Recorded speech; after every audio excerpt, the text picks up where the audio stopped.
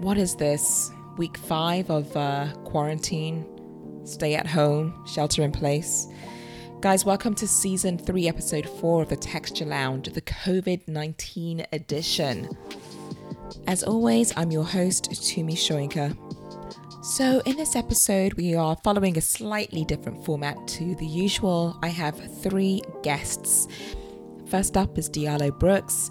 Diallo Brooks is a speaker, an activist, social justice champion, and he's also the Senior Director of Outreach and Public Engagement at People for the American Way. So you'll get to know a little bit more about him and his work a little bit later. Next up, we have Dr. Okem Okpara, who is a medical doctor, and he's also the medical director of Austin Emergency Center. They have 4 locations out in Austin, and he is the medical director for 2 of them. And last but absolutely not least is Nicole Clark, a dear friend and also a survivor of COVID-19.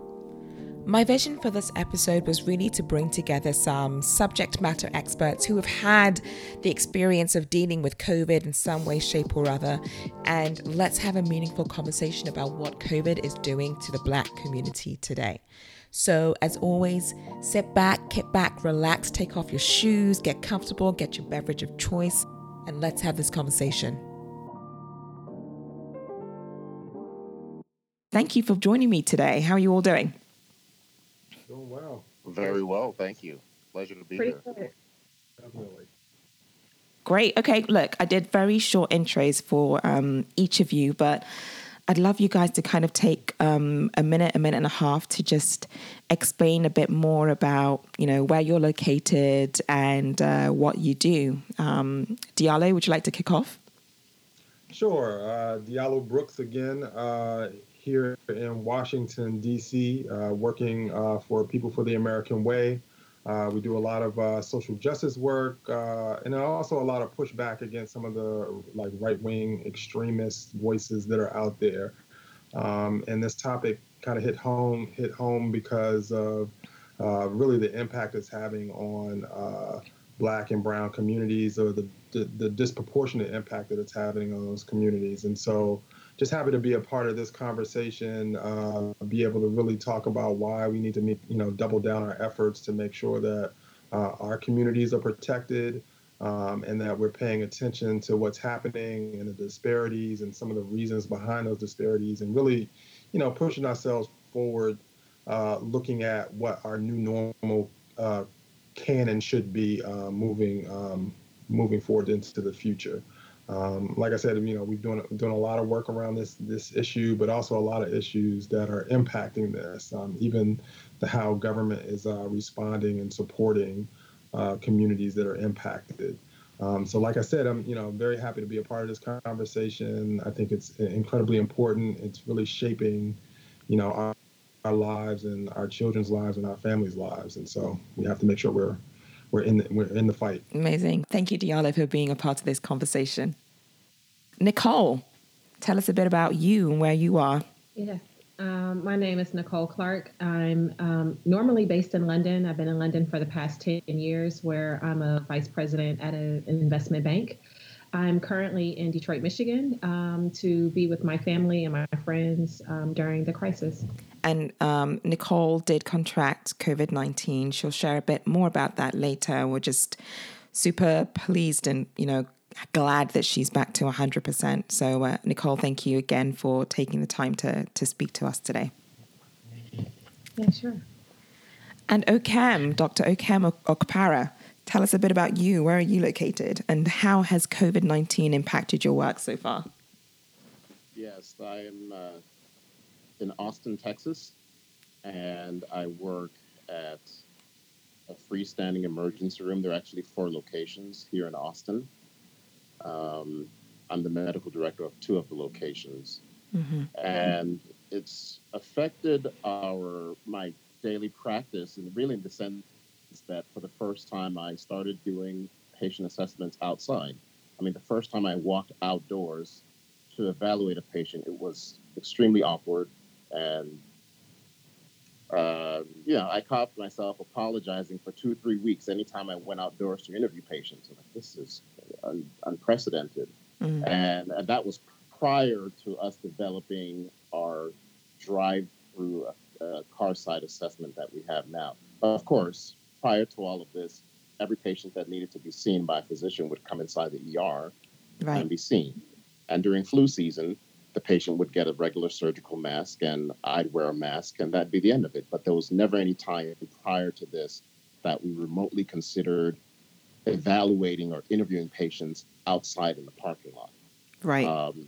Since the outside interviews, we have progressed to the car side assessment where the patients are kept in their cars and paperwork and registration is sent in to our registration personnel at the front desk via the person's phone, emailed in, so that they don't even have to handle a pen and hand it back to us. So actually, we have some disposable pens that we give them to patients to fill out paperwork. Oh, really? And yeah. So we have really tried to limit the amount of direct contact between any patient who remotely has symptoms that could be construed as related to COVID. And I'm sure we're going to touch on some of those symptoms later. So it's been real unprecedented in that way. By the same token, or along the same lines, patients who otherwise would come in for other stuff don't really come in anymore. So the truth is that most of the patients that we are seeing in the ER, we are assessing either via an iPad tablet. We have one outside and one inside that we do the patient interviews through now, or on the phone. And the patients are staying in their vehicles. So and the people that were otherwise coming in for abdominal pain or vomiting or whatever other symptoms they have are not coming in as much anymore. So that's where things are right now. Got it. Well, again, thanks for everything that you're doing out there to keep us safe. Where it's totally appreciated. You're totally on the front lines here. So, gosh, this is really unprecedented times. Really and truly is. But before we get into the detail of COVID-19, I just want to touch on a couple of you guys' names, right? So I've been doing a little bit of a deep dive, I should say, into the meanings behind our names, our experiences as, having names from the motherland, etc. So I'm just curious, and we won't spend too much time on this, but Diallo, great name, beautiful name. Do you know, what does it mean and where is it from? It's a West African name within the Senegalese region. It means bold, and it's a name that's been really kind of, particularly growing up in America, really kind of shaped my connection to the diaspora.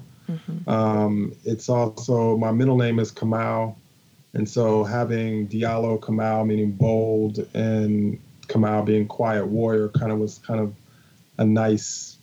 It was a strong name kind of growing up, but also it just shaped my thinking and my connectedness, just my awareness beyond just kind of the traditional Western culture.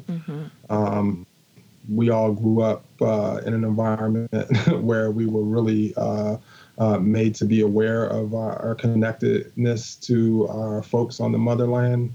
I have family members that have done traveling, some extensive traveling. Actually, my stepfather did some traveling. My mother and my sister have done traveling as well. And so just being able to, have that connectedness, having the name be a part of who I am was really important to me. I love that. Bold, quiet warrior. I didn't know that. And it clearly does line. I'm one of those people that truly believes that what you name your children is what they become. The meaning behind your name is what shapes their lives in the end of it. So clearly a lot of the work that you've been doing, I've been, reading some of your pieces, the work you're doing to fight for our communities. You are bold and, you are, I don't know if I'd call you a quiet warrior, but you're certainly a warrior, that's for sure. But thank you for sharing. Love that. And Okem, so I know Okem is short for something else, which you'll share. What does it mean? Where is it from? Well, I am Nigerian and Igbo. So, and I'm not sure if you have two middle names, but I have two middle names. Okay. And So Okem is short for Okemefuna, which means Okem is my share or my portion. Efuna means do not Efuna, do not lose, don't get lost. And so it means my portion, presumably in life, I guess, should not get lost. So should not be lost. Um, and real quickly, I'm going to go through my my second name, which is Ihanacho, meaning I have two older sisters. I'm one of 6 kids. Okay. I have 2 older sisters, and my parents were looking for a boy. They wanted a boy when I was born. And so Ihanacho means what we are looking for, that which is sought after, something to that effect. Got it. And then my third name is really just Obioma, just means kind heart, which I think I'm a nice enough guy. Yeah, I think that lines up. So I think yeah, but so that's what my name means. Have you ever had anyone try to like westernize it, give you another name that just wasn't? Here's a super quick story. Interesting. When we moved back, I was born in Brooklyn, like I said, and my family moved to Nigeria when I was 5.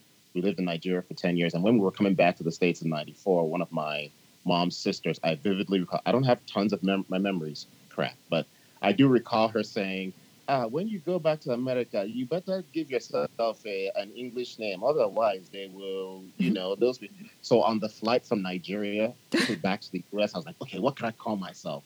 And I came up with Alexander the Great. Don't ask me why. So when I was in college, all my friends in college know me as Alex. No. I promise. So, and it wasn't until my 4th year of college, getting into med school, that I was like, wait a second. Well, what's this Alex? And so when I started med school, I went back to Okem. But all my friends from college know me as Alex. And then everybody that's met me since med school, and actually, and my college friends now know me as Okem, of course, too. Right. But in college, for 4 years, I went by Alex. Matter of fact, my first Social Security card that I updated when I moved back to the U.S. had Alexander on it. Yeah, totally. Oh, like that. You know what? I never knew that. That is incredible. There now you know. Diallo, what about you? Did anyone? Did you have a westernized name? Did you feel compelled to have one, or not really? Well, I mean, interesting story is that coming up, a lot of folks used to like to call me Diablo. And so, like, the kids used to mess with me and say, "Oh, Diablo," and I was like, "Yo, my name is Diallo." Right. Growing up in my household, my mother was very adamant about like really having a connectedness to my name, and so I didn't really let folks have nicknames for me early on when I was young. I don't know where this came from, but like my mom was like, "Yo, your name is Diallo. Be proud of it. That's who you are. That's your heritage." And so I always people call me Diallo. When I got a little bit older, particularly like when I was in college, I played basketball. I'm tall, 6'7". So guys used to call me Big D, stuff like that. And I kind of let that slide. But folks tended to jack it up, and actually it's a relatively easy to kind of pronounce name. So it's not something, for Western folks. So it's not.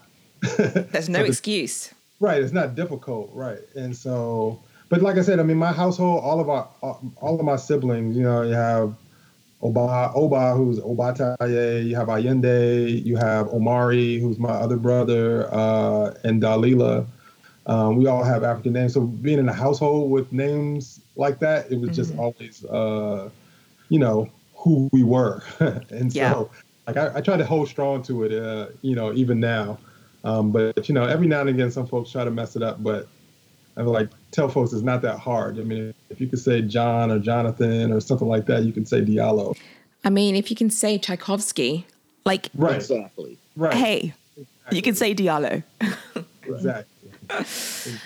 All right, thank you for sharing, guys. Look, okay, let's get straight into it. Okem, coronavirus versus COVID-19. What exactly is the difference between the two? Can you help explain that? Essentially, I mean, coronavirus is a family of viruses that include, and don't quote me on how many, there's several others. There are at least four others that have been around actually for a while and that actually get routinely tested for. Most of the other viruses cause, the common cold. And so most people don't, in the ER at least, we don't test people for the common cold, even though there is a respiratory panel that lists, I don't know, about 15 to 20 of the viruses that cause the common cold: rhinoviruses, adenoviruses. But coronavirus refers to the family of viruses. And apparently corona meat because on the microscope, the virus has these tentacle looking things that looks like a crown. And I think corona is Latin for crown or something like that. Yeah. So COVID-19 is this new novel virus. It's this new novel coronavirus, a subset from the family that we hadn't seen prior to December of 2019, that apparently originated in Wuhan, China. I mean, we're not quite clear exactly where. I've heard varying stories, but COVID-19, also known as the coronavirus SARS-2, because the SARS virus and the MERS virus, I'm not sure if you guys remember about the SARS and the MERS virus back in, I think 2005 and maybe '09 or something, were pretty serious strains of coronaviruses that caused a really severe form of the flu. Didn't kill as many people and wasn't as contagious as this current one. So they eventually petered out. But this new COVID-19 virus, which again, like I said, belongs to the family of coronaviruses, is very similar to what we called the SARS virus back in, I think it was 2005. And but this COVID-19 virus is much more contagious, and so a lot more people have contracted it than did SARS, the original SARS or MERS, but it's not as lethal. So despite the numbers of people who have died, I mean, it's as a percentage of the people who have contracted it, it's a much smaller percentage of people who have died from it. There's a much smaller percentage of people dying from COVID-19 versus SARS, or the other way Correct. around? Okay. Correct. Got it. Okay. And you were sharing earlier on that, so you have been treating COVID-19 patients. You'd mentioned earlier on that you've done about 300, 400 tests already at your ER.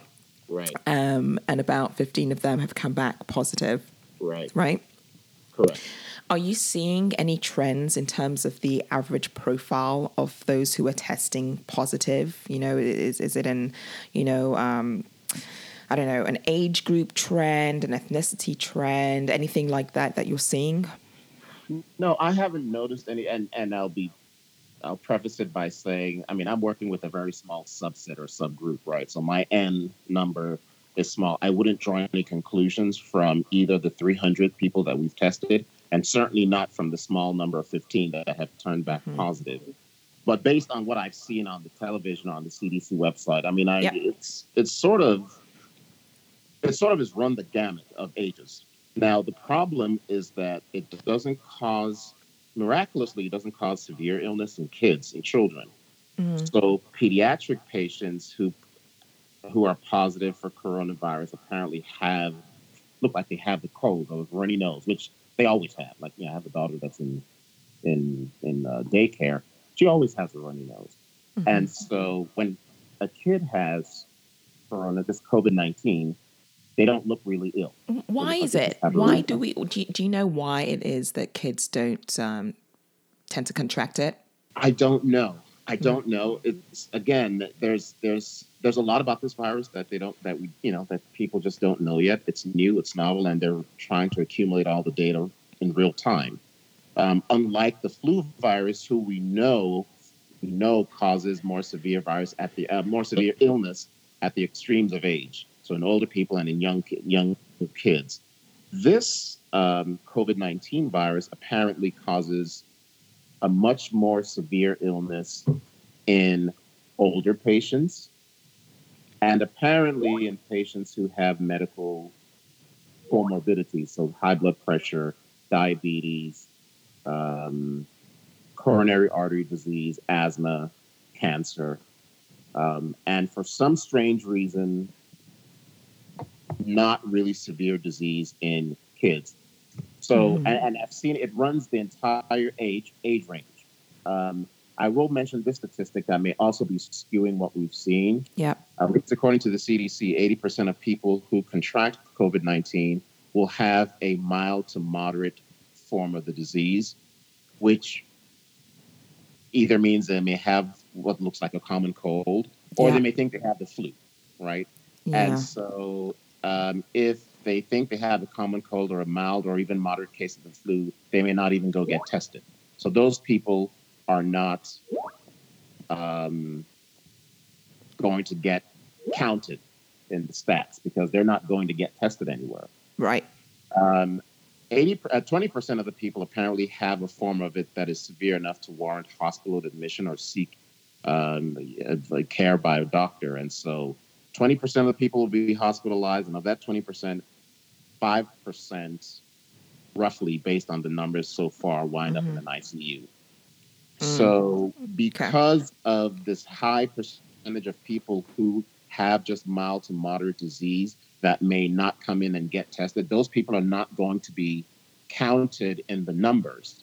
And so it's going, and so it's more likely going to skew the numbers of people that we test to probably the higher or the extremes of age, because most of the younger people aren't, have a mild form of the disease. And then before I stop, there was a study out of out of Sweden that showed, or Iceland, that showed that 50% of the people in Iceland that tested positive were completely asymptomatic.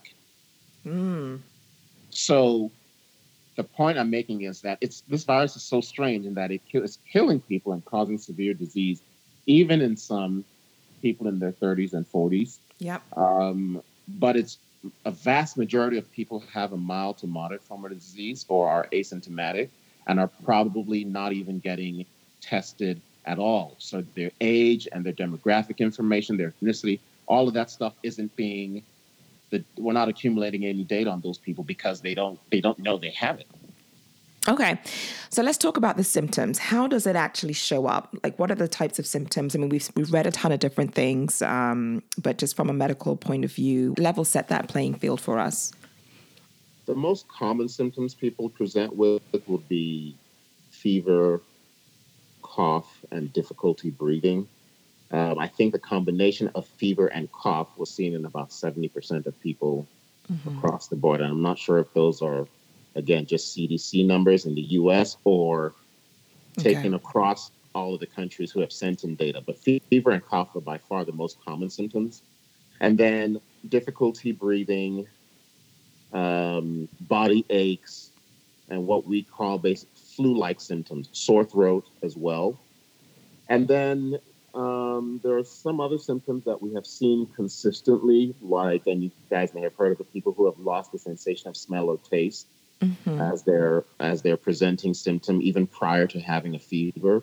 There have been several cases of people who presented with diarrhea as their only symptom, which is actually kind of, really alarming. There are some people who have presented with a non-specific rash as their symptom. And I've even heard of some patients who presented with no symptom at all and wound up getting a chest x-ray or a CAT scan for some other reason and were found to have significant inflammatory changes in their lungs.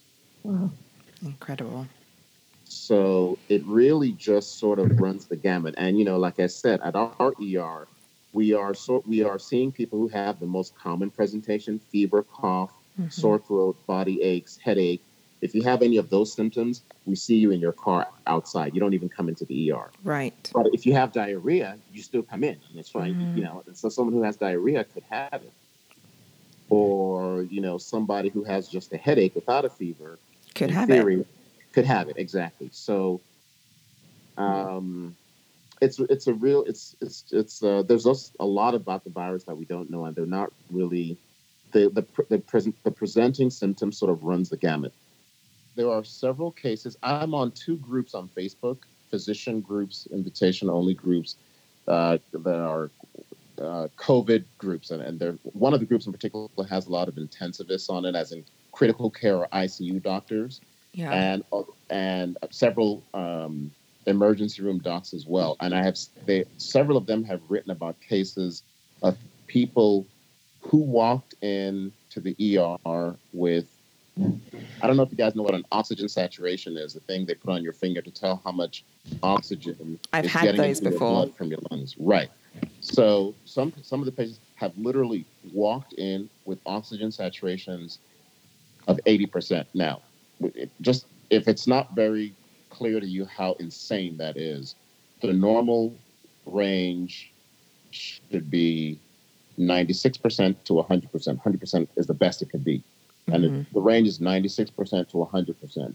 If somebody has some kind of condition that prevents oxygen that you breathe in from getting into your lungs and crossing your lung tissue into your bloodstream, asthma, for instance, pneumonia, maybe a collapsed lung or something, it goes down 94, 93, 92. We're excited in the ER. We're alarmed, like, crap, we need to maybe intubate this person and put them on a vent, right?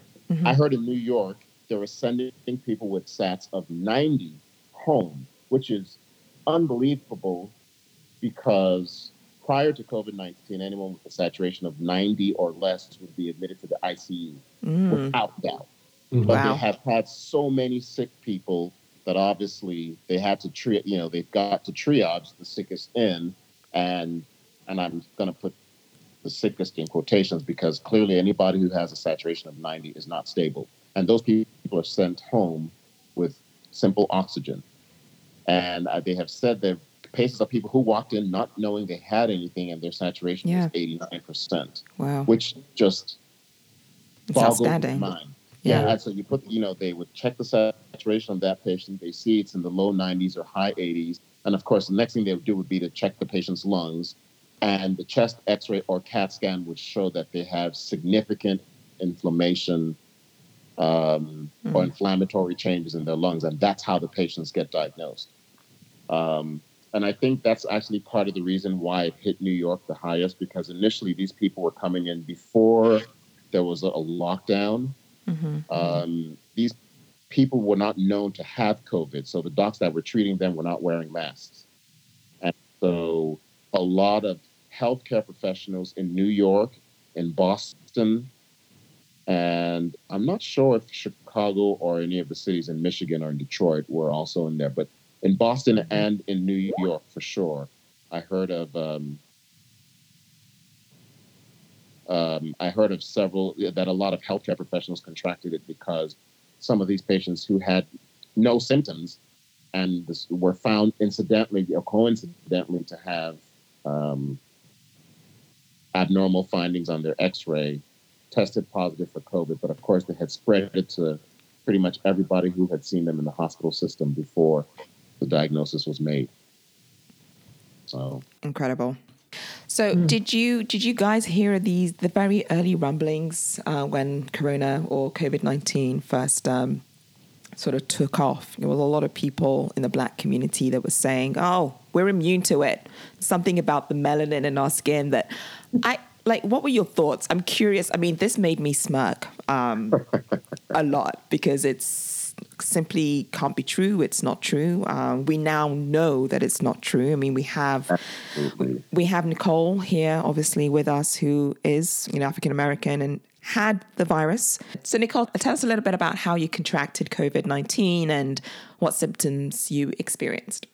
Yeah, sure. I contracted COVID-19 through a friend. So as I mentioned earlier, I'm based in London and had came to Detroit to be with my mom as she was diagnosed with cancer at the end of February. And so I'm in and out of the hospital with her and consider myself a germaphobe. So I'm like super alerted. I'm on the plane alerted. I'm, knowing coronavirus is happening and knowing that it wasn't ideal to travel. And so I'll just start there because I think a lot of people think that there's a misconception of carelessness or, you just going out and doing something crazy. And so I'll start off to say that that's generally how I am, just a bit more germaphobe than not. And so, and just wanting a break in the day, I have 4 goddaughters with one of my best friends, and decided to go over there for the weekend to help with some school for a couple days in the week, and just to spend time with them and to kind of like, get some of that kid energy, if you will. And so I went over to my friend's house as normal. I did some shopping that day, and had dropped off things at my grandmother's house, my aunt's house, who's pretty much in the house all the time, just to help out my dad, and took some things over my friend's house. And he was cooking chili as normal, cooking dinner, and had a slight cough, but nothing that would alarm you, nothing that would make you cautious or make any of us nervous, or, to be honest, talking about COVID-19 outside of just what was going on in the news. Mm-hmm. We around 9:00, he said he started to not feel well. He maybe felt like, I'm just tired. I've been working all day. At this point, he was still going in and out of the office. It just felt like that he was becoming tired. And so we all chatted. We also noticed that his daughter, who was 4 years old, has started to kind of like not play with her sisters as much. And so we checked, and she had a slight fever, nothing alarming. But he decided to run out and go get some children's Tylenol, and just before, they ran out. So he did that, came back in, had some cold medicine for himself, just in case he said he felt like if he got sick, and gave it to his daughter. By the next day at 2:00, she was fine.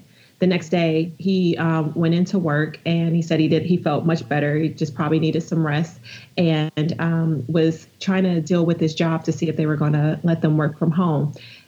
2 people had called in sick that day, and so they decided to let everyone come home. When he came home around 11:00 that afternoon, he made a sandwich, went upstairs. We didn't see him for 2.5 weeks after that. His symptoms came abruptly. Wow. So by that afternoon, by that evening, he was full blown symptomatic.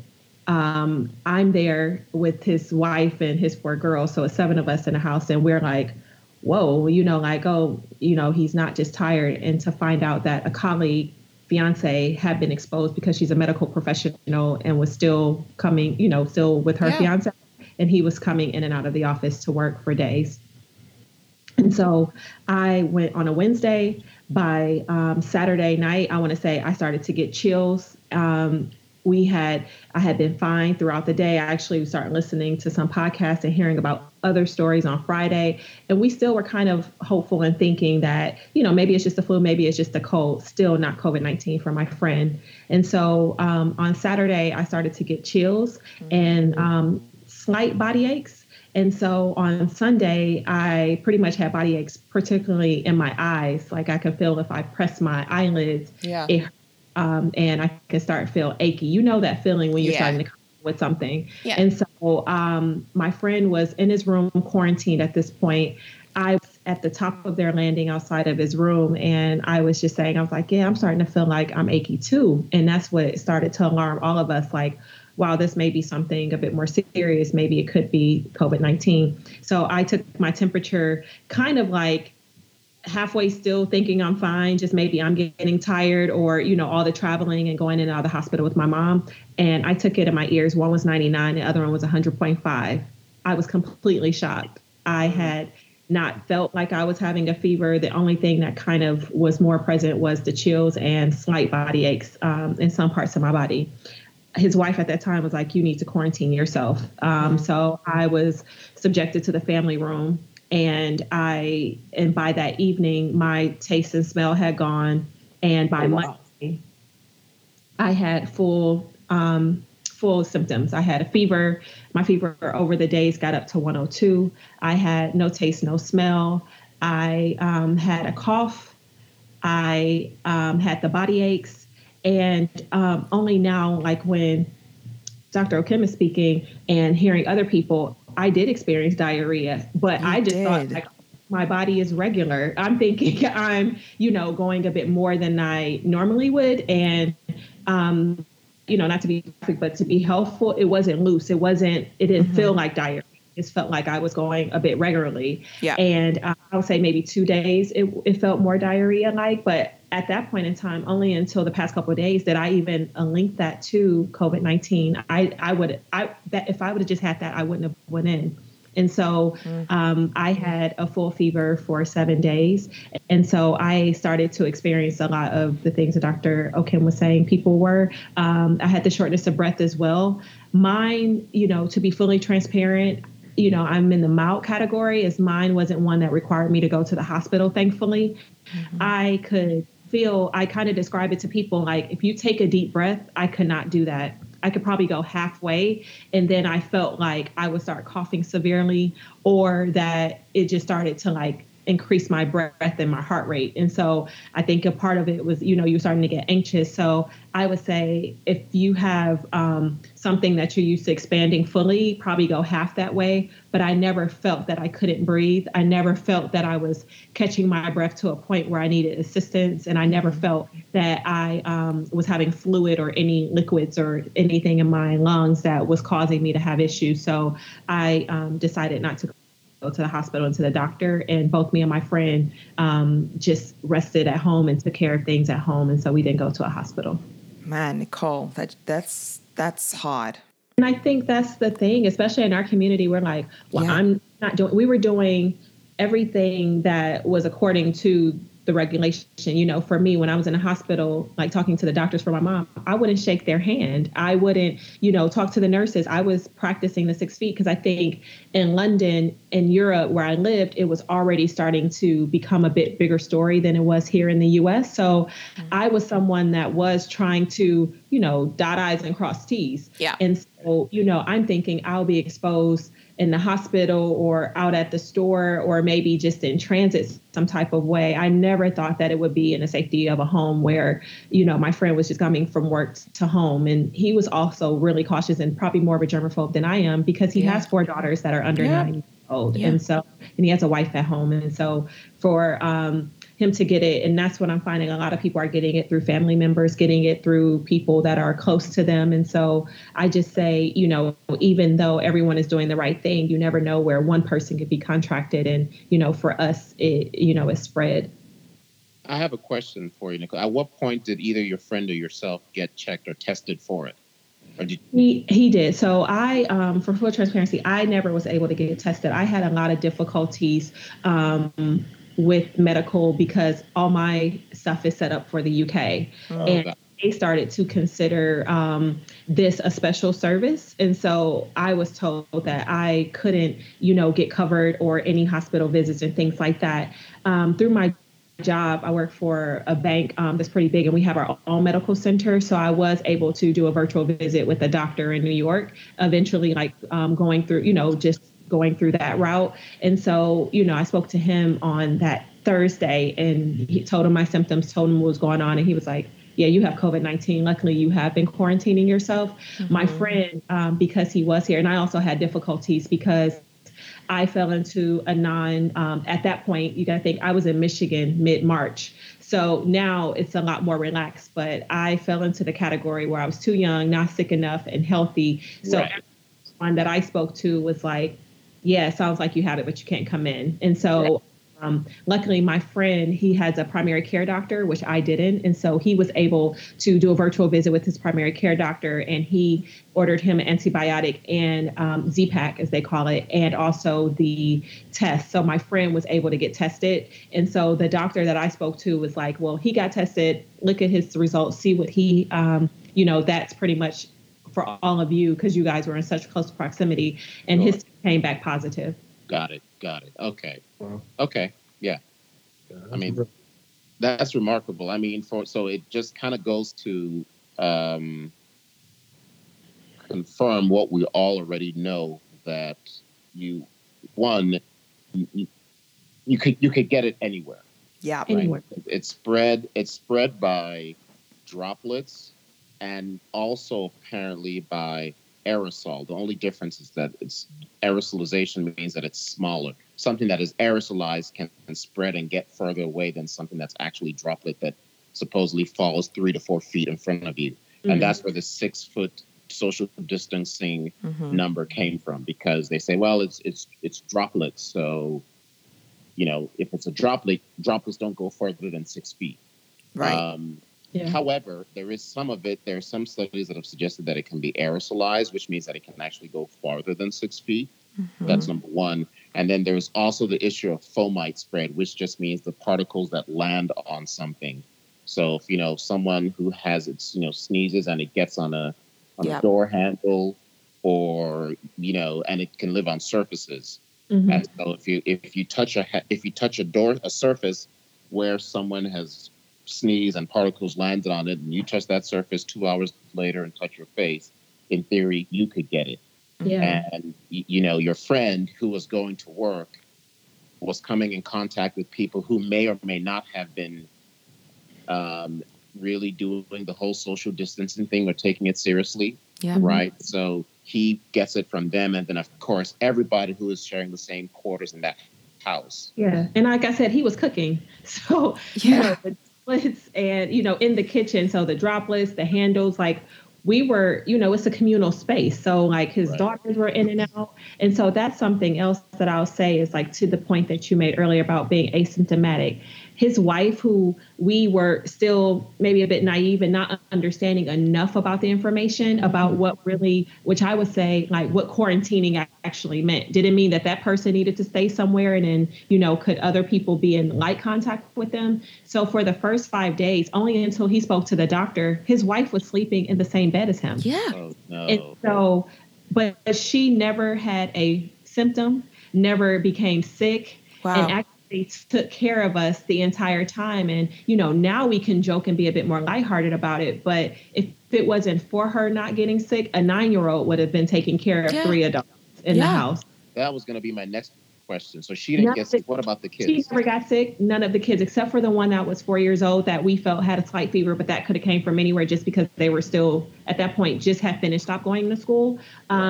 She was fine the next day and has been, we joke, and has been, we joke about her. She's the greedy one. She's the one that wants breakfast, lunch, and dinner, and her energy levels have been fine. And the kids go outside and play. They're able to join school. They're doing their Zooms.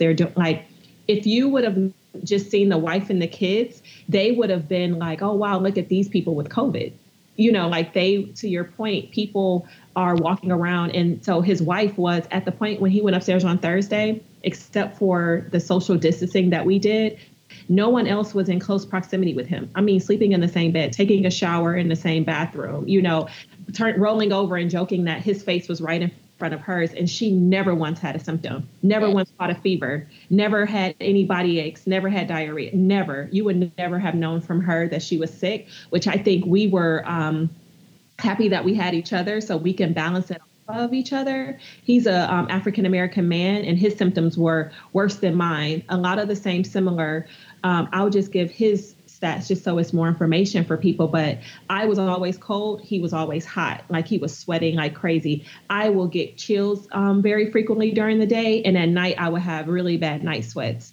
We both went through the same thing, the diarrhea, but his was probably like, coming faster and a bit stronger than mine. And he was sick with a fever for 10 days. I was sick for 7. And so it is something about how men and women are, particularly in our community, are contracting this. His were coming like a rainstorm. And I think also something else that we felt with him is that I could only see the kids from a far distance because I was in a family room, which isn't subjected, and it just couldn't be totally cut off. So I could see them maybe once or twice a day. And I feel like that did something for me. But, his wife, his kids, I'll tell their ages so people are curious. They're 9, 6, 4, and 2. And none of them were sick. They were running around and fully themselves. And his wife, who's in her late 30s, is the same as well. Is the wife African-American too? Yes, she's African-American as well. So listen, Okem, Dr. Okem, I have the question. It's difficult for me to call you Dr. Okem because I call you Okem, so it sounds very official when I say Dr. Okem. No worries. Dr. Okpara. So listen, okay, this is such a super interesting situation. We have an African-American family. quarantined together, two people in the house that are exhibiting the symptoms. What's your medical advice in terms of what to do when you're quarantined with someone that's infected? Are there any go-tos or must-knows that we need to be considering? Wow, that's difficult. I mean, first of all, it's difficult. First of all, I'm just sort of flummoxed that the wife who shared the same bed with him for however many days, 5 days, showed no symptoms. I mean, the studies have shown that men tend to get a much more severe form of the illness than women, and that the mortality is higher in men than in women.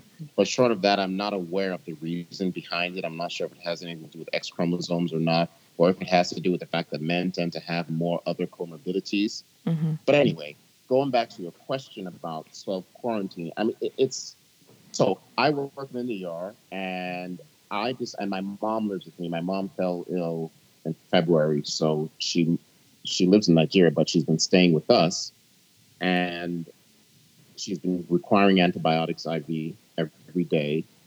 And between my mom, who's 75, and my wife's mom, who's in her mid-60s, and my wife, who is 38 weeks pregnant, I, as of April 1st, decided that I'd self-quarantine because I assumed that my risk of exposure is higher in the ER. Although if you probably really think about it, it's not necessarily higher per se. I mean, I must just as well get it going to the Target or HEB or whatever, any other grocery store. But nonetheless, I self-quarantine, so my wife could set up stuff in a different room for me. And anytime I was in the house, I'd wear a mask. And after my shifts at work, I would shower into in the ER, and then change into clothing there, and then change into a pair of shoes. And the shoes that I would wear in the ER were never in the car. I'd have a set of shoes in the car that I never made it out of the car. And then when I get home, I shower all again before I put a mask on and went out to my family. I've been doing that since since April 1st. Wow. And apparently a lot of doctors, especially anesthesiologists, were doing something similar. Some people who had the luxury of a second home were just moved out of the apartment. I moved out of the house and were living in the garage or, in their trailer or in this, second condo, whatever the case may be. So the way to self-quarantine, and again, the isolation varies. For COVID in particular, you cannot touch anything that the person who has it has touched. So that person should be separated in a different space. Mm-hmm.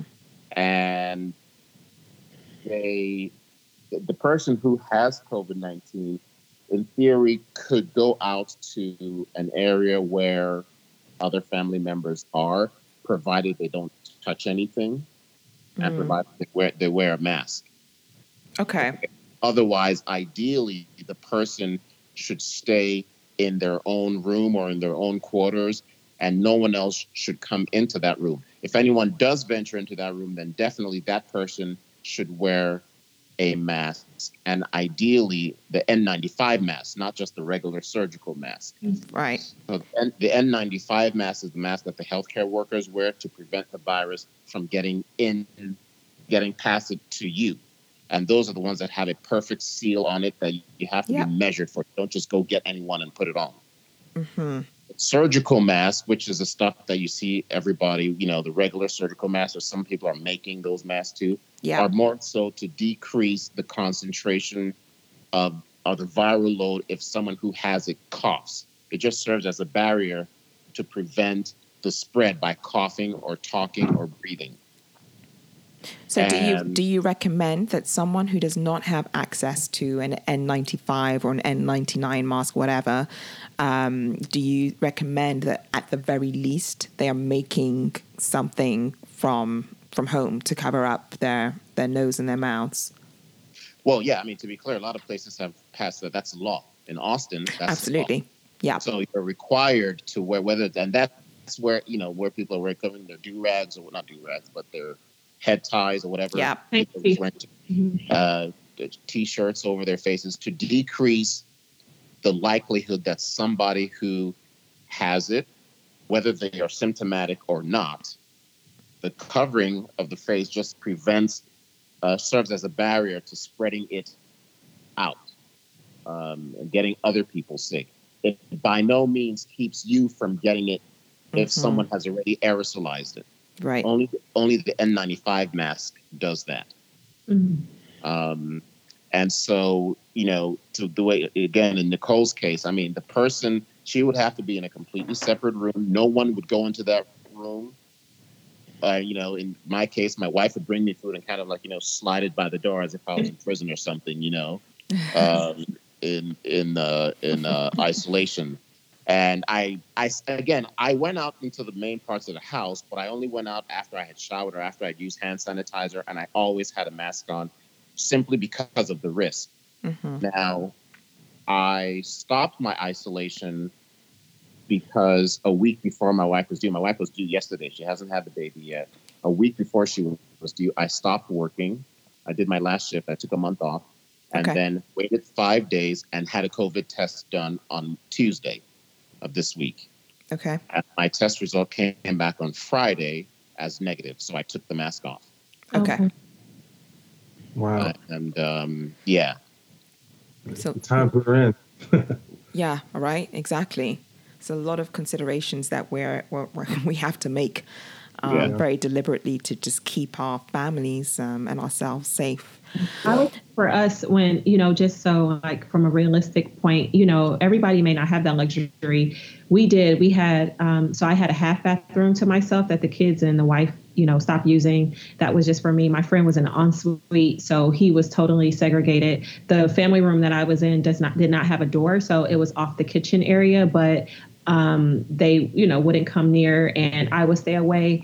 They will have a mask. I would try to wear like a makeshift something around my mouth because at that point I had the surgical mask and we would use those. But, my best friend is a nurse practitioner. And so she was definitely giving us recommendations and helping throughout. And she was like, well, after a few days of using that, you have to throw that away. So we were staying far away. We washed the dishes, like the wife cleaned up everything. I didn't touch anything. I literally went to the bathroom and came back, so just being mindful where you can minimize the contact. I didn't touch anybody, didn't touch the kids, didn't touch their schoolwork, didn't do any of that. So just telling people where you can just have to isolate yourself, which I think goes on to, it's not a physical symptom, but, COVID is very mental and, can probably speak about some of that and what he's seen, but, no physical touch, no, feeling like you're diseased or germ, and having anxiety to give it to others,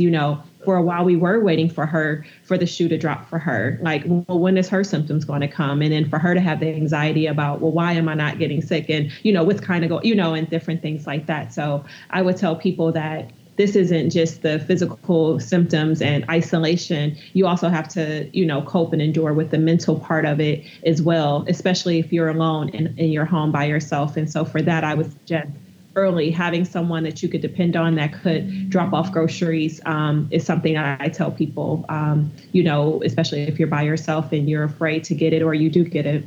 Right. Yeah, and that's one of the reasons when you're looking at it, like from a larger perspective, and particularly vulnerable communities that are impacted around COVID, is like so many folks, one, either don't have the space to isolate in the right ways. Also, folks are pushed into jobs and situations that they have to be in that increase their chances of contracting it, particularly from folks that are asymptomatic, as was mentioned before.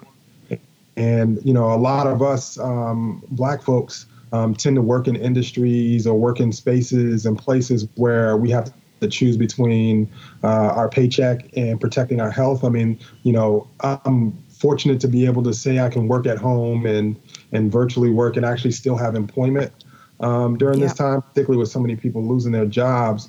But like so many folks, I have a friend of mine who, one of my best friends actually contracted it, and he's a manager at the post office. And so he's an essential employee, had to be in every day. Fortunately, his symptoms weren't dramatic, or overly dramatic where he was like hospitalized. But, for a few weeks he had to, be isolated, and he's still on quarantine right now. But, he had to go in the office every day, go into a warehouse of folks coming in and out, supervising the staff that are coming in and out, delivering mail, making sure folks get their packages. And so, like, one of the devastating things about like this, and particularly as we look at the impact on Black communities, is that so many folks are like forced into situations where they're choosing, like I said before, between their paycheck and their ability to take care of themselves and their families, and potentially their health.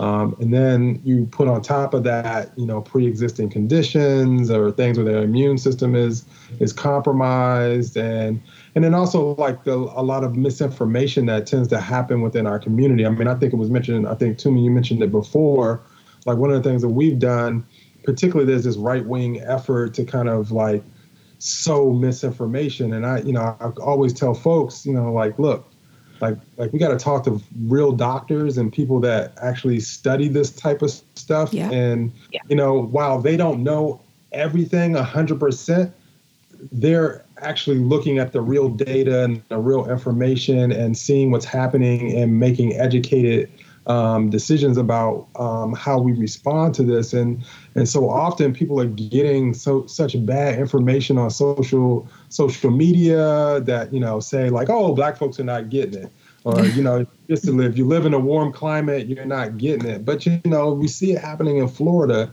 And I've had to do that with even friends of mine. And like, look, like, I don't know, like, and I'm looking at the sources of information that they're getting it from. I was like, you're getting it off of social media. It's not a reputable source.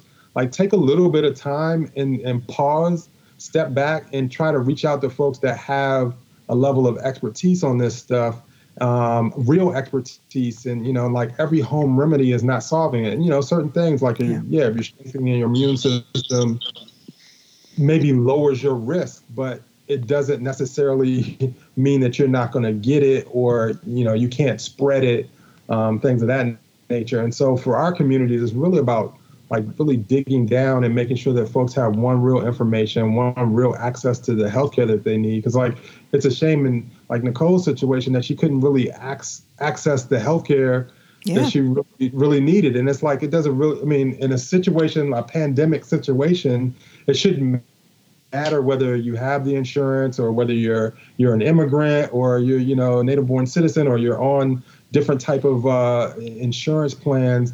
I mean, folks should just be able to have the access to the healthcare because it's preventative for all of us. The more information we have, the more we're able to take care of each other and make wise decisions that support each other. And like I said, so often, that's why I've been writing on some of this stuff. It's like, so often our communities have had the lower healthcare outcomes as far as like access to quality healthcare, access to the education around healthy living, healthy eatings. We oftentimes many of us live in food deserts where they're not able to have access to healthy foods on a regular basis, or like I said, put into situations where folks are working in environments that, have negative impacts on their health just in general. And then they're exacerbated when you have pandemics like this. And so, it's really incumbent. And that's why I really appreciate, the information being shared on here, because it's like real information. It's like, here's what doctors are saying. Here's what a patient that has actually gone through it are saying. And so folks can really get a real sense. And, women are frontline workers in a lot of such situations, like particularly in the healthcare industry, and a lot of industries where they're overly exposed, and it tends to be Black women. And so making sure that, we're having the real conversations that are necessary to protect our communities and looking out for each other and supporting each other during this time. No, you're absolutely right. As we're speaking about the community, more recently, I've been trying to do a little bit of digging to see what kind of research and data there is out there to truly understand, what the impact of COVID-19 is, how it's directly affecting our community. And I mean, like, what are the demographics, the demographic breakdown, by race, by ethnicity. And there are some states that are releasing that information. There are other states that aren't. So, what's out there isn't at all 100%. But what we are seeing and what we are reading is that, the death toll of African Americans is disproportionately high.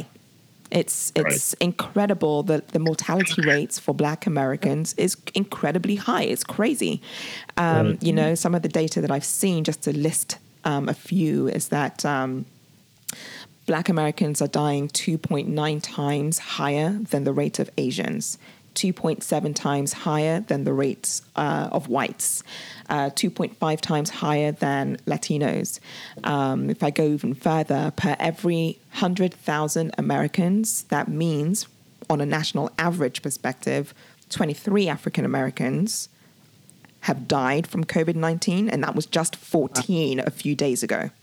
9 whites have died, 9 Latinos, 8 Asians per 100,000 Americans. So we are out dying, if I can create a new word.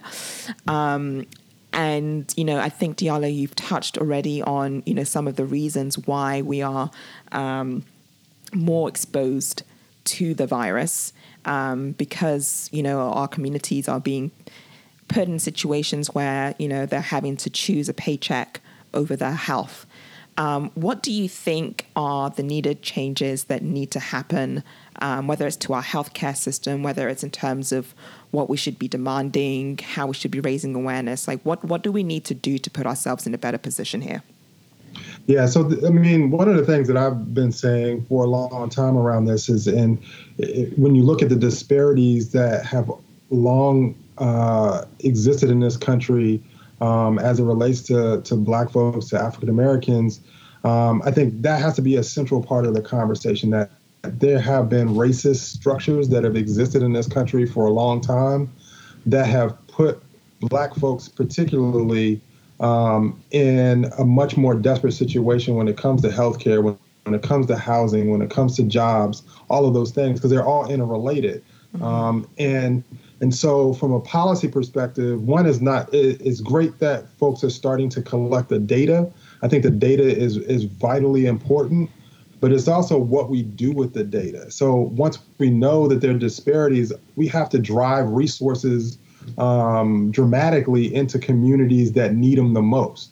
And so for Black and brown communities, if we're looking at folks dying, it's not because we're Black and brown per se that we're dying. Mm-hmm.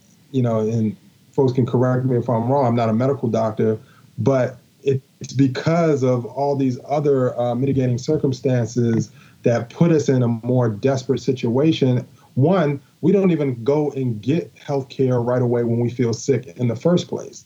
We use emergency rooms more often than other groups as our primary health care deliverer. So we're not even dealing with the issues that we have on the front end. We always are dealing with those issues when they become extreme circumstances. And so, you look at, the high number of deaths. For me, it was never surprising. I mean, I have white colleagues that I work with, and they were like, yeah, wow, this is crazy. I'm like, it's expected in a situation like this because of how Black folks have historically been treated in this country. And so let us make sure that we are, looking at how we reform systems and making sure folks have the types of access to care early on in the process to make sure that they're getting the support they needed to be healthy throughout this process. Like I said, it's devastating for everybody.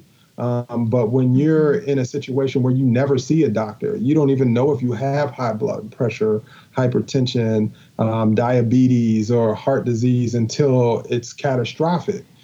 And so, like, when you have that already existing in our communities, the health outcomes, particularly even for Black men, are so bad that compared to other groups, it's like you have to start dealing with those real issues that have already existed and making sure that, particularly folks that are on the front lines, they're getting, hazard pay to be out there doing the work that they're doing and saving everybody. It's amazing now. Like, one of the things I was thinking about, like, particularly as I'm sitting at home getting deliveries and stuff, and it's like, I'm looking at the faces of the folks, it's either Black or immigrant communities that are doing that work. right? And when they're coming in, and it's like, wow, they're the ones that are taking care of this country. It's like doctors, nurses, healthcare practitioners, folks that work in EMS, but also folks that are working in grocery stores. Yeah. Folks that are on, that are delivering our food. Folks that are working in these, poultry plants and meat packing plants, and they're the front lines. They're what's actually keeping our country moving. And so oftentimes they're the most devalued folks in our communities. And so it's like really reframing how we think about this stuff going forward and how we look out for folks that are really, have been taking care of us every single day for a long time and driving resources to those folks. And I think if you think about it, not even from the professionals, but for the people that's working at the fast food, like we're probably seeing over the past couple of days, the pizza deliveries and people giving away stuff for free. When you go to these places, a lot of times they're young, minorities. And a lot of times they may not be as sick or they may not get as sick, but think about how many times they're handling cash or getting money and reaching out something. And I haven't done any deliveries for food or anything like that. I've done Amazon, but, I remember going to different places and still not seeing them protected.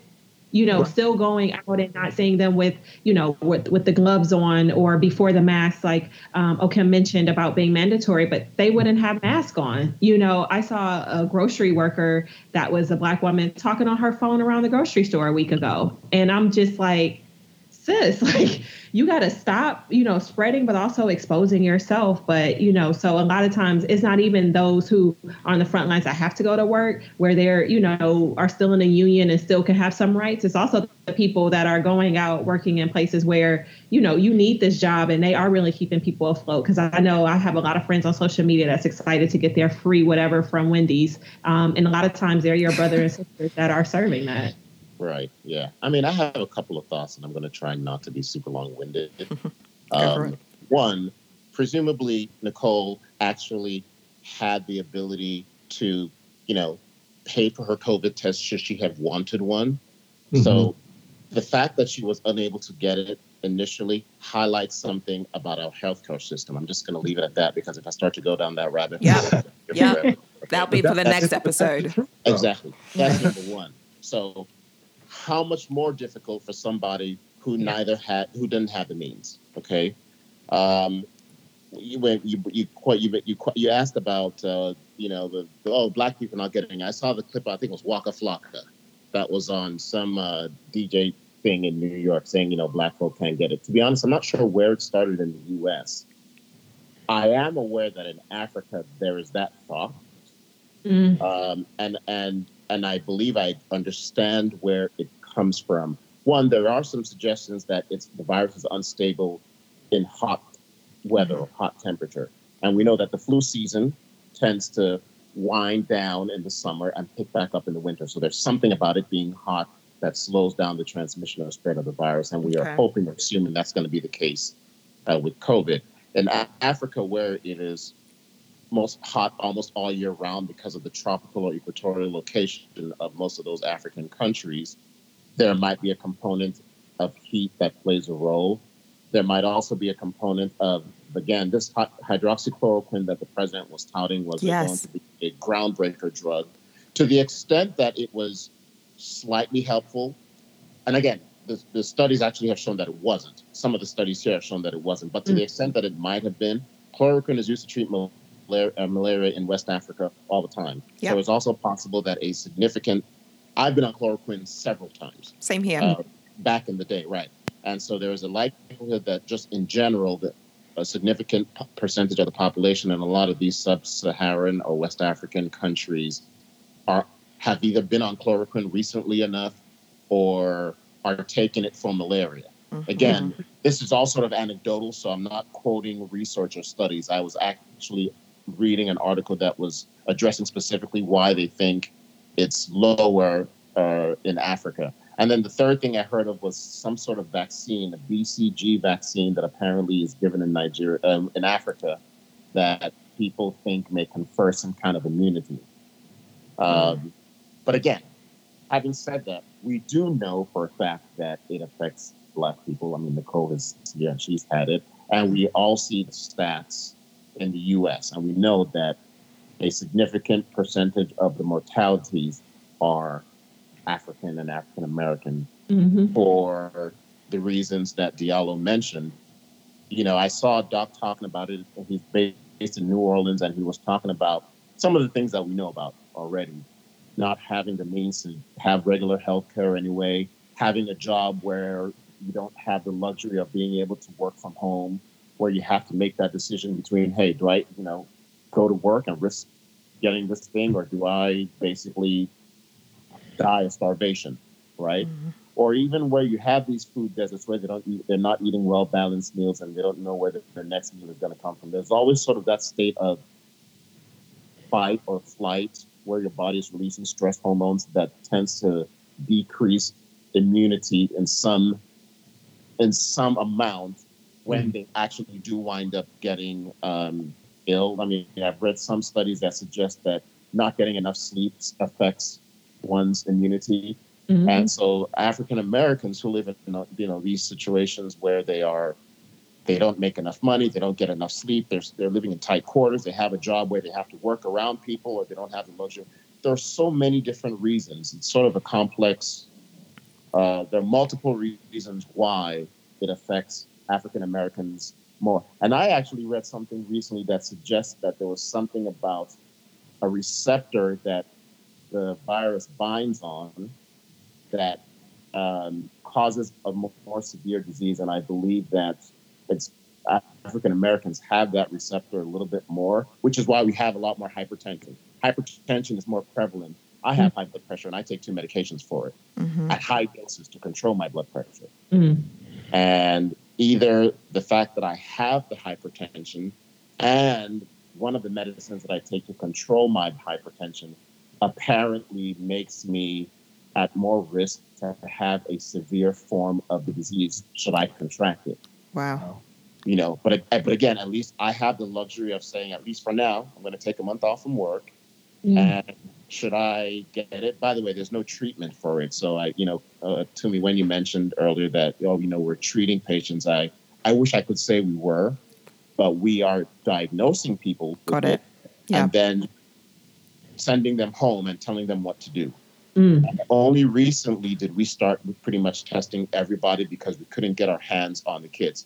When Nicole got sick, it was around the time when if she had come to the ER, she would have, and I was on the phone with her, I would have told her, well, when we have a limited resource, we ration it out to the people who are most likely to have a severe form of illness were they to get COVID-19. And that would be people that are elderly over the age of 60, people that have high blood pressure, diabetes, asthma, or other medical comorbidities, or if you're young and have really unstable vitals. And so if you are a young, healthy person like Nicole is, and you came in saying, I've got a headache and a sore throat, I would have told you, right now, we're telling everybody who has mild illness to just stay at home and not come to the ER because the tests are not readily available and we can't really test everybody anyway, and you're only more likely to expose someone else's grandma. So it would have been difficult for her to get the test 3 or 4 weeks ago as a young, healthy person too.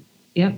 And that was my case. Also, when even I'll tell them, like for me, and we can talk about it an hour later, but I was at risk because I'm here because my mom has cancer, had had spinal, had 11.5-hour spinal procedure less than 2 weeks before I got sick, and then went right to radiation immediately, and now is being treated for breast cancer. So it's like, and everybody I would live with or be with while I'm in the U.S. are, highly at risk. Like my parents are over 60, including my step parents over 60. My grandmother is 85, my aunt is sick, so it's like, there's also that piece of it. So yes, I'm well enough to go quote unquote home, but what about, and Diallo talked on this, but what about the family members, that I'm exposing myself to? And that's been a big question. I've transitioned back to my mom's last 2 weeks ago on Tuesday. So Tuesday will be 2 weeks, this upcoming Tuesday.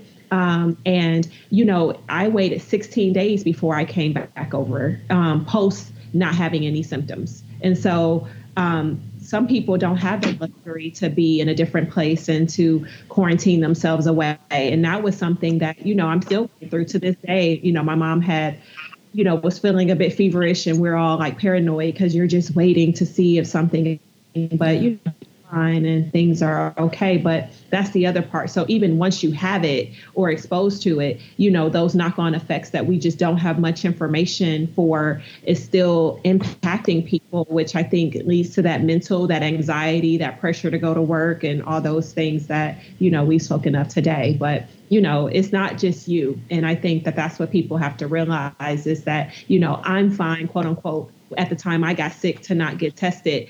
But what about all the people I'm coming in contact with and living with, possibly? Luckily, I did have to quarantine, separate away from them. But what if I didn't and I just had to come and expose my mom? That was and still is a worry. Yeah. Right. Absolutely. Oh, there is so much to talk about with this. I feel like we could keep on having this discussion for another couple hours, quite honestly. There are so many different avenues we could go down. I'm finding myself holding myself back from digging deeper into some of these questions. But in the interest of time... Just write down some notes and we'll do a part 2 later. I was going to say we might have to get you guys together again for sure. This is just literally the tip of the iceberg. But just to wrap... If we can just go round, I just want to understand what the biggest adjustment has been for each of you since COVID has hit. And, on lighter notes, what's the first thing you're going to do once all of this is over? I'll start.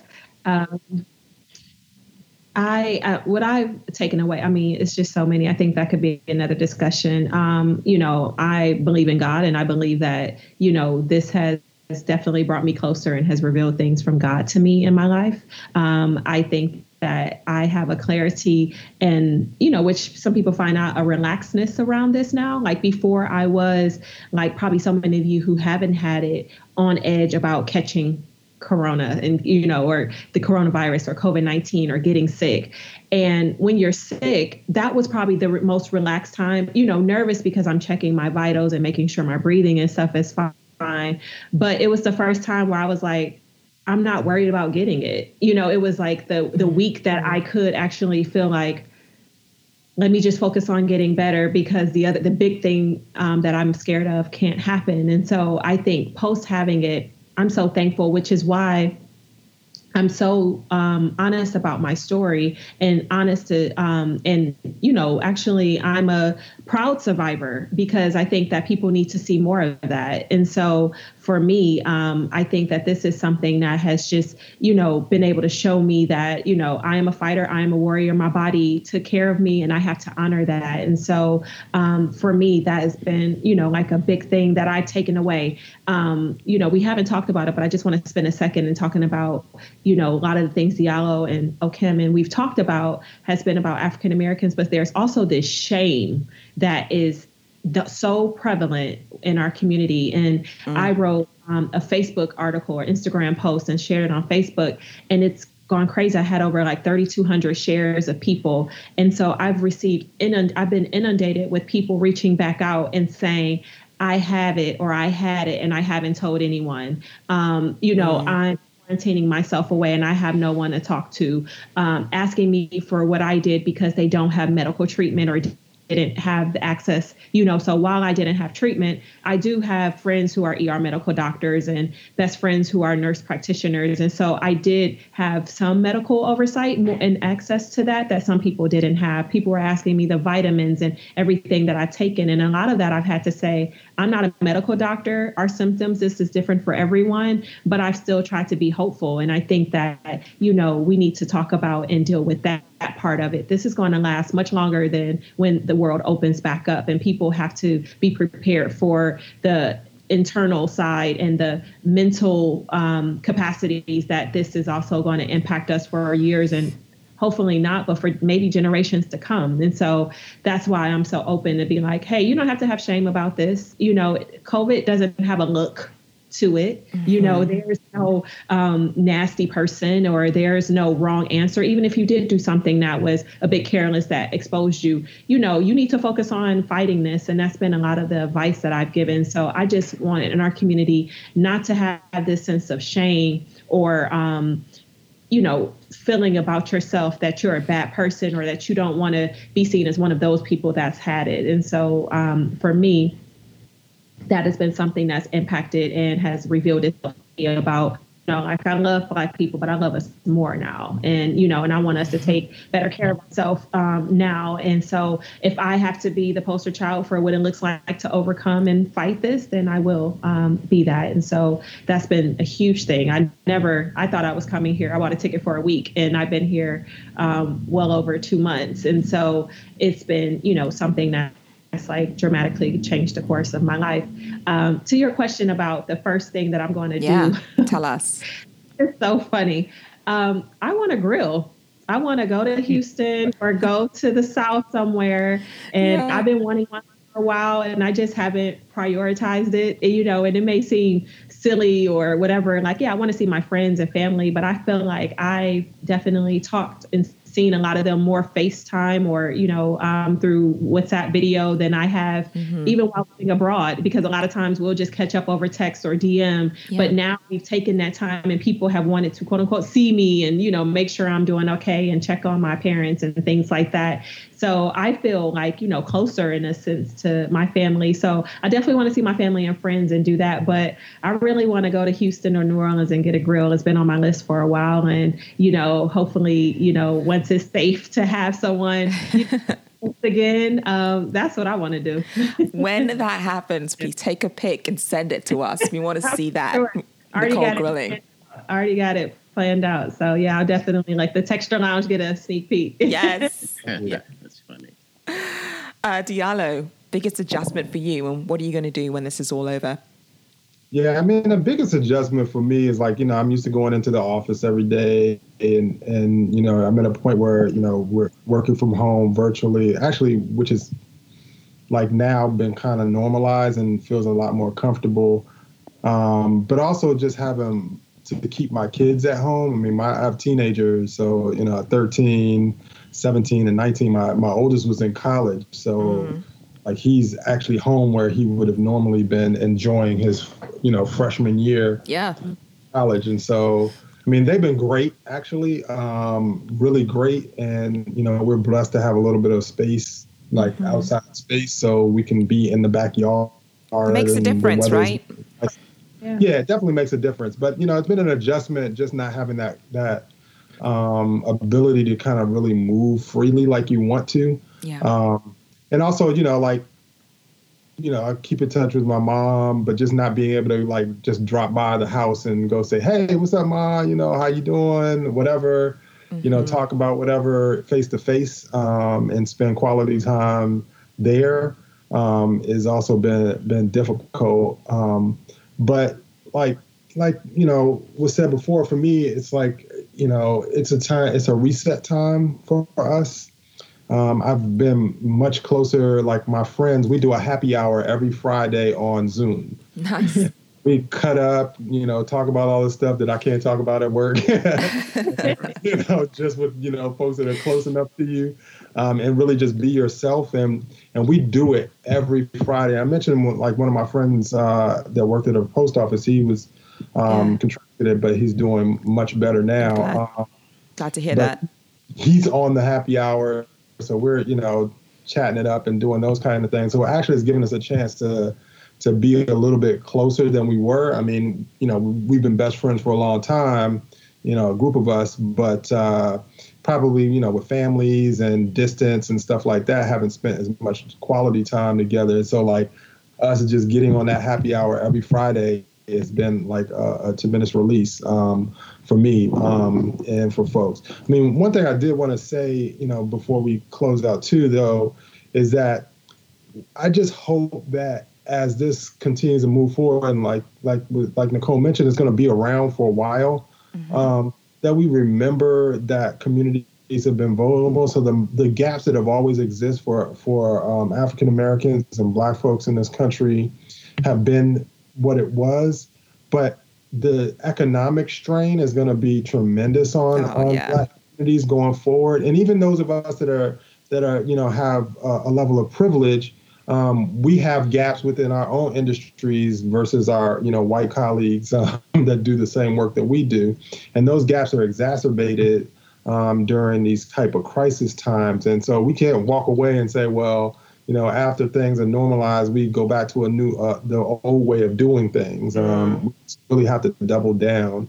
And so, like, I really, hope that we do the hard work, educate our, brothers and sisters in our communities around this stuff, but also really make sure we really push systems in this country and also systems around the world and our diaspora around the world to make sure that we're connected to each other in a way that we uplift each other and also don't let folks continue to marginalize us in the way that we have been throughout the world. But yeah, the first thing I want to do is I want to go see my mom, go to see my in-laws, see my siblings, and give them hugs. And then, like you said, get on that grill and just be outside a little bit more than I've been able to do. Awesome. Thanks, Diallo. And Okem, how about you? Well, given the fact that I essentially discontinued my quarantine a few days ago, I've sort of, the month prior to that, I wasn't trying to not hug my wife, but I wasn't, and she can't keep her hands off of me, so she kept coming in, getting hugs from your boy anyway. I believe that. Pregnant now. Exactly. So, actually, I did something where I the day when I got the notification of my text message, I had my mask on. I walked back in the house, and I had my mask on, which I've been wearing for a month. And I walk into the room, and she's on the phone talking to my sister, and I put down the mask, and I plan to kiss on her mouth, like full tongue, right? And she's like, "Wait, what?" And I haven't kissed her in a month because I'm wearing a mask. Yeah. Right. So. That kind of was like oh my God, you got your test back. It was negative, So I do. So I've already done that. But one thing I will do when this is all over, and by the way, unfortunately, I'm not sure that we're going to. There's almost a part of me that doesn't want us to get back to the norm because I feel that there are lessons to be learned from this. Yeah, and I'm going to try not to get too philosophical or too, too deep. I'm also Christian, and I believe that there are probably several messages that we are to take from this. The one that's first and foremost in my mind is that we are not in control of our lives or our existence. To the extent that we as humans think that we call the shots in our existence. I mean, it was obvious when Kobe died. He was on a helicopter going to his daughter's thing, boom, gone, right? Mm-hmm. So a lot of the things that we take for granted, and I'm going to plan on doing this tomorrow, I'm going to plan to... sometimes it takes something like this where you feel entirely helpless. Like, we have no way of knowing or controlling where or if we might contract this thing. And if we get it, are we going to have a mild form, a moderate form, or severe form? We have zero control over it whatsoever. Mm-hmm. And so to the extent that people are starting to, you can't even go to church, but, to try to get more spiritual or whatever. I mean, it's great that people are spiritual. I think that, Christianity calls for a little more than that. But again, my point is that it's a lot of things that we think are under our control are not. Mm-hmm. And there's a lot more that I don't take for granted now. Again, I've always kind of known that, but it takes something like this to be like, oh yeah. It's an awakening. It is an awakening. The first thing I'm going to do, I already know what I'm going to do. I typically get a 2-hour massage every 2 weeks. Every 1 to 2 weeks. You know this about me, Toomey. That's right. Your boy hasn't gone for about 3 months now. Ooh. So, my back is stiff. Things are hurt. That's going to be the first thing I do. Is find out even where I could go get a 3-hour deep tissue and have somebody just wake me up in 3 hours when you're done. You know what, Okem? It's because you and I had this conversation in Austin sometime last year about, because we're both massage people, right? As soon as you told me about how regular you are with yours, you know, since I moved out to Oakland, I found this this local business, African American woman who does, you know, really good massages. I tested her out, awesome, and I booked what is it? I booked a package where it was like I can get 90-minute massages, which I know is nothing for you. That's like 5 seconds. But for me, I'll take that one a month. So I've got those lined up for the entire year. But I've had to move them out now, obviously, because of COVID-19. So I'm looking forward to getting back on that routine too. Yeah, every 2 weeks, girl. That's how I work. Wow. Yeah, that sounds like a good plan going forward. I don't know, but you know what? You got to. So again, that's the other thing. You know, you just got to do some of the things if you have to make the time. Because quite often we get bogged down with work. Oh, I'll do this whenever I get time. So it's just part of my self-care thing. My wife knows it. Every 2 weeks, 2 hours, done. Like she doesn't even. If it's on the calendar, she will plan around it. Right. So, I love that. Yeah. Love that. Okay. Yeah, saying like there's we're not continuing the normal that you had before COVID-19. Right. And so, you know, we will never, ever, ever go back. Like for me, it's like, you know, I was considering before this happened to move back because it's been 10 years in London. And so this kind of has altered, you know, that like if and when I go back, you know, and so I think that this will forever change us. I think it's brought everybody to their knees, no matter what you have, what you earn, or what you do. And I think that's something that needed to happen. So hopefully those things make, you know, both of you guys work better because you're getting, you know, more funding, more people of interest who have the capacity to give, because you can't go to somebody. And I think that's the unique thing about this. You can't go to anybody and say, hey, you know, we're doing community work X for Diallo, you know, because on the back of COVID-19, if people are like, oh, no, that don't really affect me. I'm not Black. I'm not poor. I'm not, you know, this has impacted everybody. Even if you have not lost anyone through death, you've lost your sense of normalcy. That's gone. We all have that in common. So I just hope going forward that we keep that and know that you won't have the same life you had before. I think in some parts you shouldn't have the same life you had before. And I'm not one of those people that's like, you got to come out here with a business idea. I think if it's like, I love myself more, I love others more, I love, you know, I appreciate the circumstances I do have more, I appreciate this job more, I appreciate the love of others more, I appreciate healthcare workers more, like all are going to be different on the back of. And so, you know, as long as, like I said before, we don't have that shame, particularly in our community, you know, I think we're going to hopefully be better because you've seen people come together because we've had to.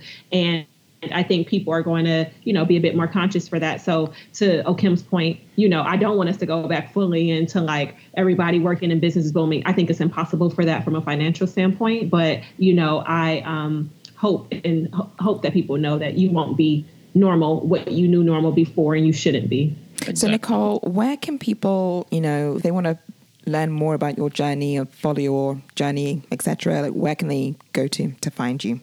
Yeah, I'm most active on Instagram. It's Nick Worldwide, NIC WORLDWIDE. I'm most active there. If you find me there, you could be able to message, get in touch. I'm on Facebook as well, but that seems to Instagram is better place to be. Okay, and Diallo? Yeah, so my organization's website, you can find out more about some of the stuff we're working on there at www.pfaw.org. And you can follow me on Twitter at DK Brooks 45 on Twitter, and I'm on Instagram as Diallo Brooks. And so, yeah, you can find more. I try to post some of the articles that I may be writing or some of the rallies that I'm engaged in those spaces. Facebook, yeah, I'm still Diallo Brooks on Facebook too, but.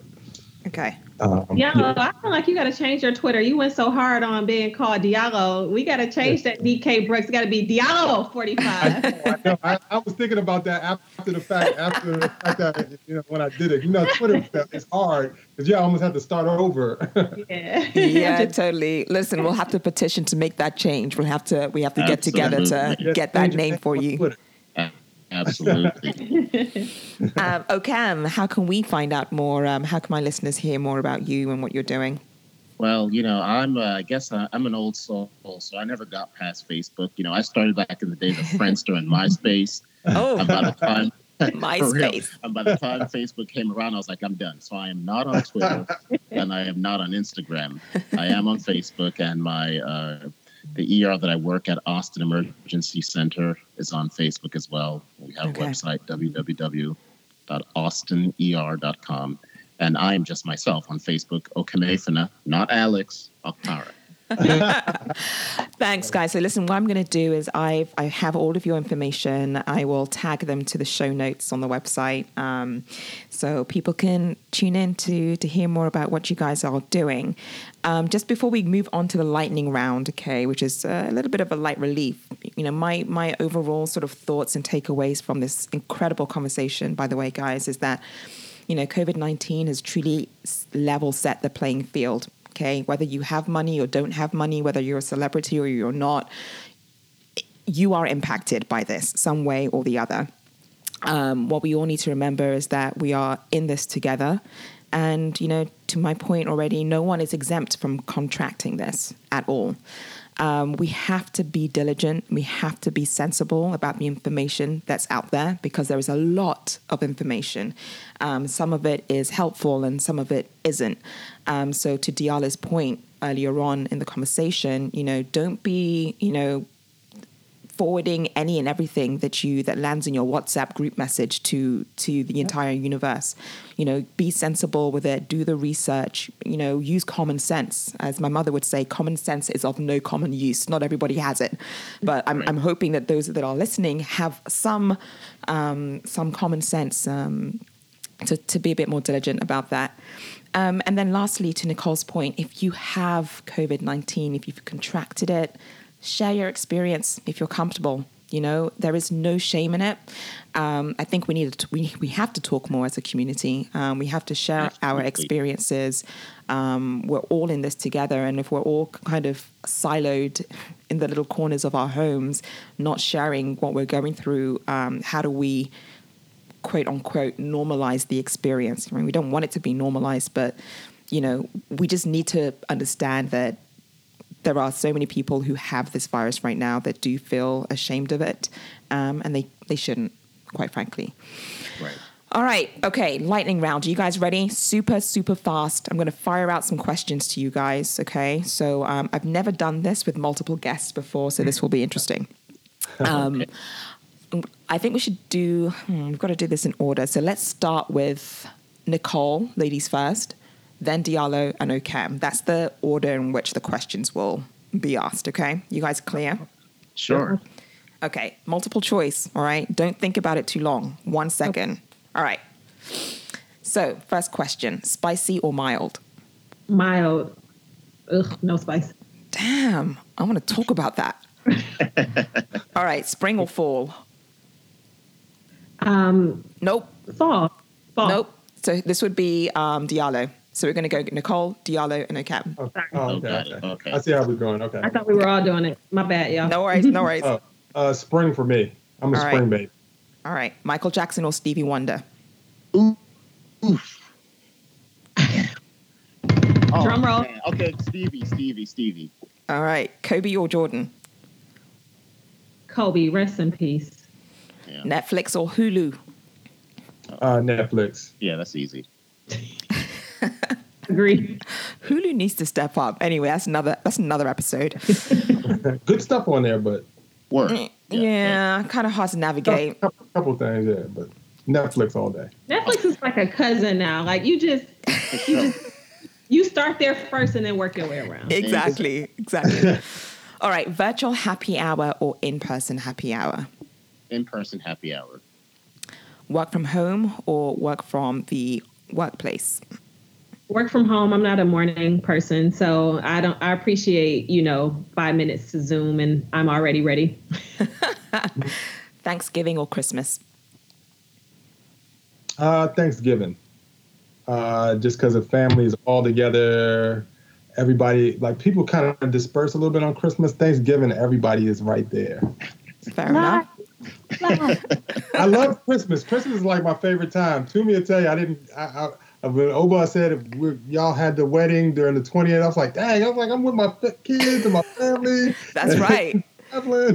That's right. So He said I'm staying here. All right. Pac or Biggie? Oh, Biggie Smalls. Yeah, you from Brooklyn, man. You can't, Biggie Smalls. Stay loyal. Stay loyal, Okem. Sure. Babyface or Teddy Riley? This is relevant. I thought Babyface won, so I'll go with Baby. I think everyone needs to answer this question. So, Nicole, who's yours? Babyface. Babyface? Okay. Diallo? I think on the IG thing, it's got to be Babyface because sure. IG, Teddy didn't bring it the first time around. Man, Teddy and his tech, man. Okem? I'm going to go Babyface, too. All right. So all of us are. Yeah. All of us are team Babyface. I do like what I saw somebody said, Babyface for the wedding and Teddy for the reception. So Teddy for the after party. Yeah. Yep. D'Angelo or Maxwell? Whose go is this? I've lost track. I think it's Nicole's go because it's still my go. All right.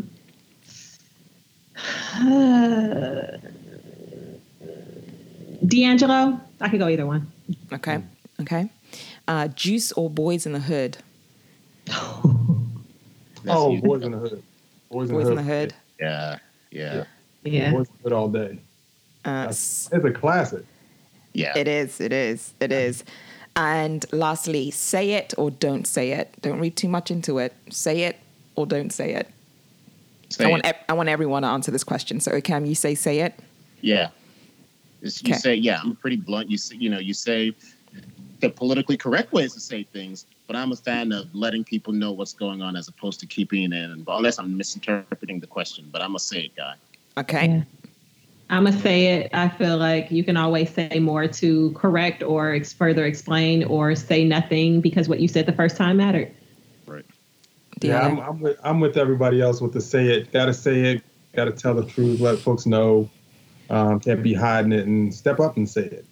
Right. You guys are awesome. This is like the best way for me to kick off my Saturday. I feel like I can power through whatever comes. But thank you guys so much for stepping into my little lounge today and just sharing some words of wisdom and experiences, thoughts. I honestly feel like we could have more conversations about this in a part 2 and a part 3, but this is just the tip of the iceberg. So thank you so much, honestly, for your time today. Maybe once Kim has the baby, we can hear about how that went and how everyone is doing. I'm happy to do a part 2 or whatever people need. And I will also say to me, it's not your little lounge, it's a big lounge. What you're doing is very good work, and you got to speak power into what you're doing. And I know whoever needs to hear this, even if it's just one person, it will matter. So you're big lounge. Definitely. Yeah. And welcome to the family, Toomey. Thank you. Okem, Nicole, Diallo, thank you so much. You guys enjoy your Saturday. Thank you. Pleasure meeting you too as well. All right. Definitely. Be safe.